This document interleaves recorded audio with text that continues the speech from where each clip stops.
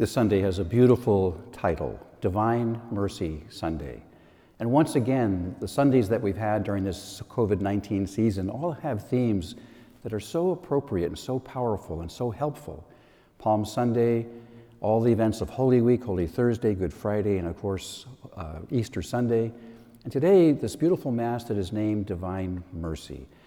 The Gospel begins, though, with the disciples huddled together in a room with the doors locked. Maybe you can identify with them, because we all have this stay-at-home order. But there's a difference. Your staying at home is done out of a motive of love for those who are most vulnerable in our community. The disciples were huddled in a room with the doors locked out of fear, not for an unseen virus, but fear of the authorities that had just crucified Jesus. Jesus had just been crucified, and they were afraid of the very same people. In that ancient time, if your leader was executed for a crime, then all of the followers would be hunted down and executed as well. No wonder they are afraid. And then they hear that Jesus is risen, that he's not dead, and that he's coming back. And now they are even more afraid, because revenge at that time was a very, very strong and powerful motive. They were afraid that Jesus might be angry because they all abandoned him. So they're afraid of the Roman authorities and they're afraid of Jesus at the same time. And then amazingly, in this room with the doors locked, Jesus suddenly appears inside. And now they are really amazed and maybe even terrified. And yet, what are the very first words that Jesus says?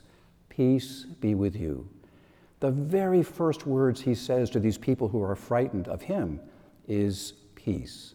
He is not interested in punishment. He's interested in mercy. He's not interested in revenge. He's interested in a changed life. He's interested in the disciples changing the direction of their life. A beautiful message of mercy, how powerful mercy is. In the 1930s, there was a Polish nun, Sister Faustina Kowalski, who received a remarkable vision of Jesus, and we have an image of it here. This is the actual, very authentic image, according to Sister Faustina, of the image of Jesus that she saw. Now, of course, a very kind and peaceful face of Jesus. His hand is raised as a blessing. But the thing that really stands out to us more than anything else is what's coming from his heart, and these two rays of red and white light.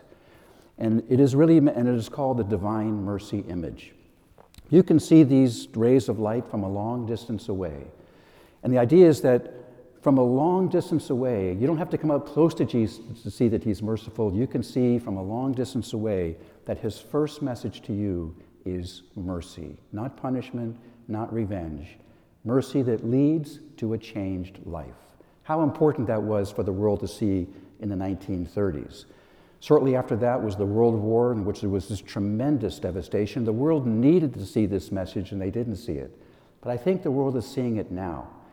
Really, if you think about it, the entire world, in a very, very fast time, has all cooperated and come together on the same behavior of staying at home, social distancing, and fighting this disease as a global community together. I have never in my life seen the entire globe come together in unity, in compassion and courage to take care of those around us, to protect them from this illness.